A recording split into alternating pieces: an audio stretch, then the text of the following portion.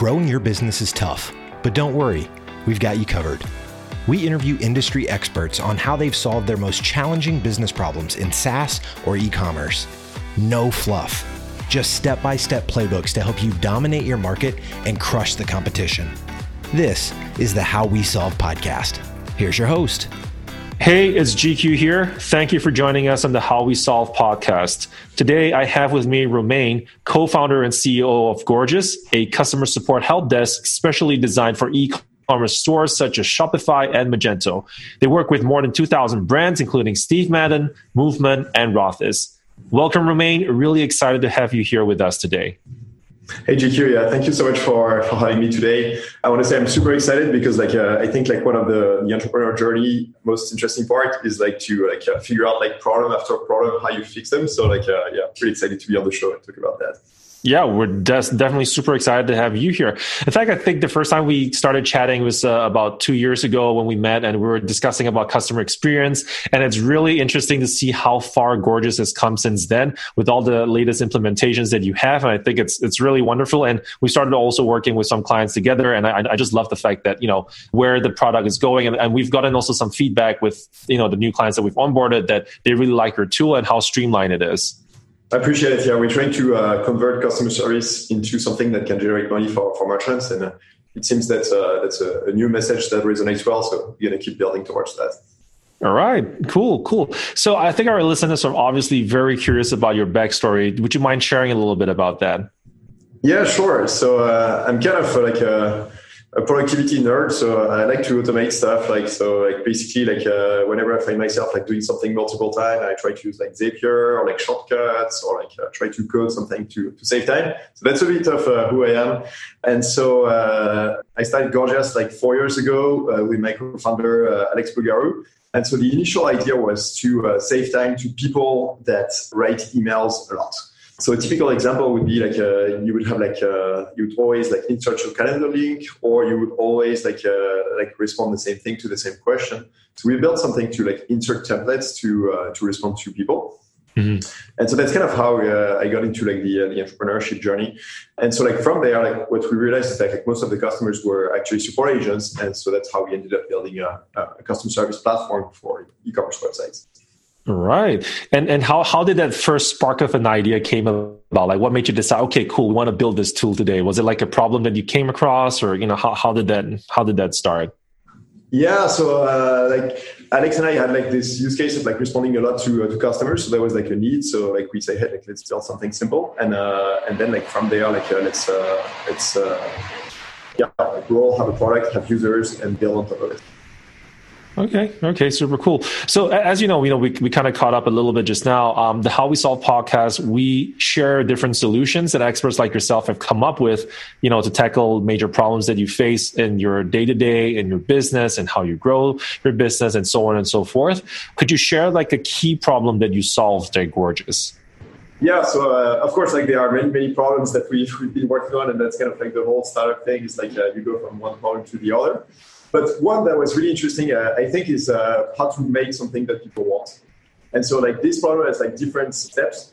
At first, you try, when we started building the help desk, we were trying to have our first 10 customers, and so the approach was very one-to-one. And then moving forward, when you have hundreds and then thousands of customers, the approach is more how do you keep listening to your customers at scale? And I think that's something a lot of businesses struggle a little bit with. So that's the problem we've been working on solving. So I look forward to digging into it. All right. So why and when did you tackle this problem? Maybe you can share kind of how that went. Yeah, sure. So I think the first step towards working on this problem was very early in the company. So we knew we wanted to build something to help agents provide a better customer experience. And so the first step was to we were just two people working on this idea. And so the first step is okay, let's start building a product, and then as much as you can basically one of the big mistakes that you can do when you build a startup is that you build something that is not that awful, and then nobody's going to use it. So the first way we started to focus on this problem was to say, hey, let's build something and let's try to sell it. and we would fail like for something like 7 or 8 months. Like I would like pitch 10 companies every week, and they would tell me, oh, it's interesting. And then like the radio silence after that. So like but what was really cool about this process, even though like it was like a succession of failures for months and months, is that every time there was like, oh, you don't have this thing, or like I like this, but it's not sophisticated enough. So the value of selling was more was not to make money, which is kind of strange at first. It was more like to collect feedback on like why is it that people don't want to buy yet, and what do we need to build in order to like meet the bar? Because helpdesk is like an industry that's been around for like quite a bit. So like there is like an entry level, so you need to have like some sort of feature set. And so for us, like the first way the first reason we had to fix this problem is of course to build a company, build a product that people want. So that was step one. And after step one, like things started to work. So basically, like we had like I closed like something like 100 customers, so Shopify merchants starting to use Gorgias. And so like during step one, it was very much like I would speak with customers, then we would sync with the team, decide what to build, and then we would like talk to customers again and hear the feedback. So it was pretty much like the qualitative state, right? And so this part, like, it's kind of intuitive. Like you want to like build something, get feedback, iterate. That makes sense. So you talk to people. The second step, which is kind of harder, and I think like that's something like it's easy to get wrong, and you probably get some part of it wrong still, is to build this with a quantitative approach. With what approach again? Sorry. The quantitative. So it means that once you have like 2,000 customers, there's no way you can talk to them on a monthly basis to like get the feedback on what you should do. And so the challenge is that you might still do that. For example, like yesterday I was talking with like one of our customers, like Steve Madden, like they give us feedback on the product. You need to change this, that, and that. But the question is like your job now that you have like thousands of customers is not to accommodate the needs of one person. It's to make sure like your product delivers the max amount of value to the wide net of people. So the challenge is like how do you build this feedback mechanism at scale? How do you make sure like every time somebody tells you like, hey, like this part of your product sucks, or like I have this need that you're not helping me with, how do you make sure like you have like very big ears and that like it's not like, hey, thank you customer for your feedback, goodbye, that most businesses do. Mm-hmm. But how do you like basically listen to this feedback? Okay. So if how would you kind of, and you're saying like in terms of setting up this feedback loop, how are like some practical steps like today if I'm a SaaS founder and I kind of want to set up something similar that you've done, what are kind of like the key steps that we can do to kind of go in that direction? Yeah, so basically the steps in order to like make something that people want. Let me restart. So basically, to make something people want, you need to do two things. So one is measure all the inputs you have from your customers. Basically, like you need to list like all the touch points you have with customers. So in our case, like there is NPS, which is a Net Promoter Score. So basically, people would like tell us how much they like the product. Then that goes to like if they give us some feedback, that goes to a software called Product Board. We have support tickets. So a lot of time, like our customers would chat with our support team. And then they would tell us like, hey, can we do this or that? And so basically like the support agent will like answer and try to help them as much as possible. But when there is something that the customer cannot do on the platform, then it also goes to Product Board as a piece of feedback. And the last one is on the sales side, because like our sales team has like hour-long conversations or 30-minute long conversations with customers. And there's always like a lot of information there that's really valuable as well. To act on that side. For example, somebody would tell us like, hey, like, can we respond to Instagram DMs on Gorgias? And so even though it's not possible on the Facebook side, like we want to know like that's something that customers want. So that as soon as Facebook makes it available, then like we are on top of it and we go live as soon as possible. So step one is like we listen to all of the feedback. Step two is that we classify it. So we end up with like something like 5,000 feedback points from customers. And there's a person on our team that matches this with features. So at the end of the day, like what we have is like a list of like about like 400 feature requests that people want. And so we can score them based on how big the customer is. So if there is like a customer service leader that represents like a team of like 30 agents, then they're going to score high. If it's a solo team, it's going to score low. And so that gives us like an order of priority. And so we're able to know like, okay, like if like this, like we have a top 10 of features, and then we know like, okay, like we need to focus on these top 10 because that's what our customers are asking. So that's step two. Step two is like we have something very clear on what to build. After that, like, so we like do some research, like talk to customers, build it, and then we need to like ship it and promote it to customers. And so what's really interesting is that you are able to close the loop here. So specifically, like if somebody says, hey, I'd like to have like, say like automatic assignment of tickets, then we are able to say, hey, it's live. And then we notify these people, like we send them a personal note saying, hey, like, thank you so much for your feedback here. We've delivered like what you wanted, like this is how to use it.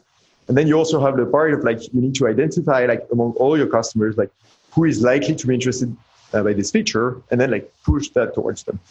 And the challenge here is like, if you ship like 7 or 8 features a month, you want to make sure that you don't overwhelm people with like too much feature notifications.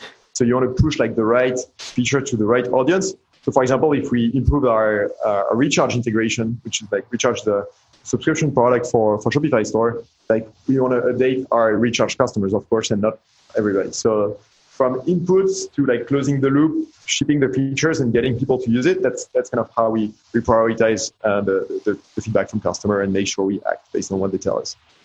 Okay. Yeah, I think that is really, really super helpful, because I think there's quite a bit of startups where it's like, how do you choose to prioritize the features that you need to develop for your product to move forward, right? And so I think what you suggested, what Romain suggested, is super fantastic.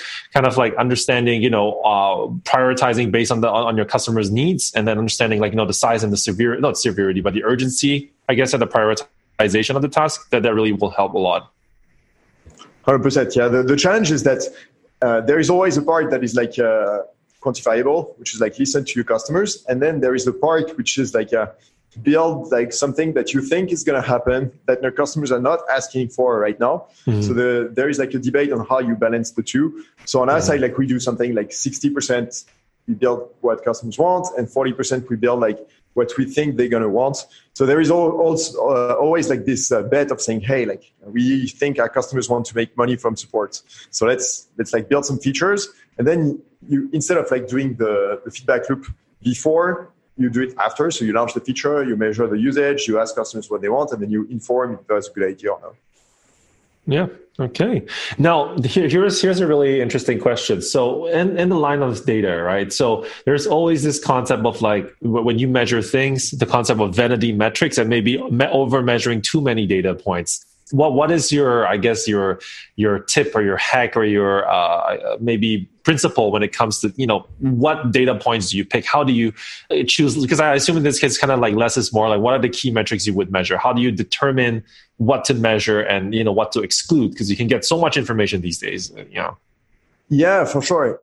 So on the vanity metric side, like I'll take the easy part first and the complex part afterwards. So on the vanity metric side, like basically vanity metrics are metrics that can only go up. So for example, you don't want to use how many times a feature has been used. You want to use how many times a feature has been used over a period of time compared to the previous period. So basically, like that's basically what we do on all our metrics. Like the metrics can go up or can go down. And so it's really important that they can go down, because otherwise you're just like, oh, like look how beautiful my startup is, but that's not reality. So you don't want to live in a fairy tale. Mm-hmm. So that's for vanity metrics. Yeah, the second part of the question, which is like, how do you like figure out like what data points you focus on and what are like the other things that you ignore? So I'd say there are like two approaches to it. Like one is the qualitative approach, which is to say, hey, like what are the things we care about, and just have a discussion with your team. So on our side, it's like how many messages are being sent, how long are agents spending on each ticket, are they using macros? And true, yes, we could track like what is the position of the tag they select in the like drop down of 200 things, but like it's not like one of our like top 10 metrics that we want to focus on. So like I think like it's more like a qualitative approach to like put you in the shoes of the customer and say, hey, like what are the things that matter? What are the things that take time? And that's how we like short list the things that we measure and focus on. Okay. typically one interesting thing here is like you want to have like a few North Star metrics. So like typically for a startup, that's like growth. And then that can be like value delivered to customers. What is value for customers? On our side, it's like how fast you respond to your customers and what is the satisfaction. And so like you have those North Stars here, and then you try to break them down into like 3-4 sub-metrics max. And so this way you are able to like focus on a set of like less than 10 metrics that inform your North Stars that are the directions in which you want to go. Okay. So I'd say that's the answer like on the qualitative side that we've took. On the like, hey, like if you have like tens of thousands of like feedback, like how do you decide like what is relevant versus not? Like on our side, we just count. Like we analyze everything, and like if something is asked by 5 people and something is asked by 50 people, we disregard the thing that's asked by 5 people. Okay. We think it has more impact for our end customers. That makes sense. So what are some of the books or tools or any resources that you would recommend, for our listeners to kind of like, read up for them to get better knowledge around this topic? Yeah. So I think like there are like some fundamentals, and then there are some books and resources that are like for afterwards. So like fundamentals are like Lean Startup, like very like that's the classic that tells you like, hey, like you need to run this process of like listening, iterating. So I think like this one is good if you are not super familiar with the startup world. Then like 2 others that I found really interesting were a book called Personal MBA, which basically like tells you like if you were to do an MBA, like what would you learn, and like you can learn that like a good chunk of this in like a few hours of reading the book. As an anecdote, I did an MBA and I confirmed the book covers like a large amount of the MBA, so 100%. Nice. Another one that has been like very changing to me is a high output management. So this one is on how to build your organization with this mindset of measuring inputs, outputs, trying to always get better. So like the first one, like Lean Startup, is like to give you like the framework, and then like high output management is like how to run the framework at scale. And so it's by a guy called Andy Grove, which is kind of the leader of the precursor of modern management, who was like the CEO of Intel in the 80s. Okay. And then you also mentioned, what was that, personal MBA or something like that? Yep. So this one gives you like examples on like how you can build like small engines. So an engine is something or a machine that takes like inputs, converts them to outputs. And so that trains you to think of your business as a combination of small machines here and there. And so like what you want to do is act on how the machines work, how you can get more output or better quality output. And so that's basically like frame your mind in terms of like, hey, like how should I think of my business in order to maximize the value that is eventually delivered to customers. Right. Super cool. And just to kind of round it up, two more questions. Do you have a personal mission statement that you follow, that you live by? Yeah. So I'm European, so I'm not a big fan of like making bold statements of like, yeah, this is the mission of my life. But if I had to pick one, I'd say like automate work with data. It's kind of like when you asked me about, like, at the introduction, like I like to like automate things, find shortcuts, all that stuff. So that's something like I always try to do like in like my personal life sometime, and a lot in my role here at Gorgias. All right. Yeah. No waste, lean startup. I completely like that. Automate as much as you can. That's something that I think that I think, in fact, like this day and age right now, there's so many possibilities for people to kind of automate different aspects of their businesses or what they do, that it just helps them be more highly effective and, kind of rely less on having to, do excessive manual tasks. And so I think for example, the one thing that I like to bring up here with Gorgias that I really like from the get-go, one of the most popular workflows that you'll see, where is my order? So that is that is a really good one to just have up front there. So listening to 100%. Customers, I completely agree with that. That's really so true. So Romain, if someone wants to connect with you or with Gorgias, what's the best way to do so? Sure. So my email address is roman@gorgias.io. So like my first name at the company name.io. So I think that's the best way. Like I'm not so active on LinkedIn in terms of like responding to DMs. So emails is best.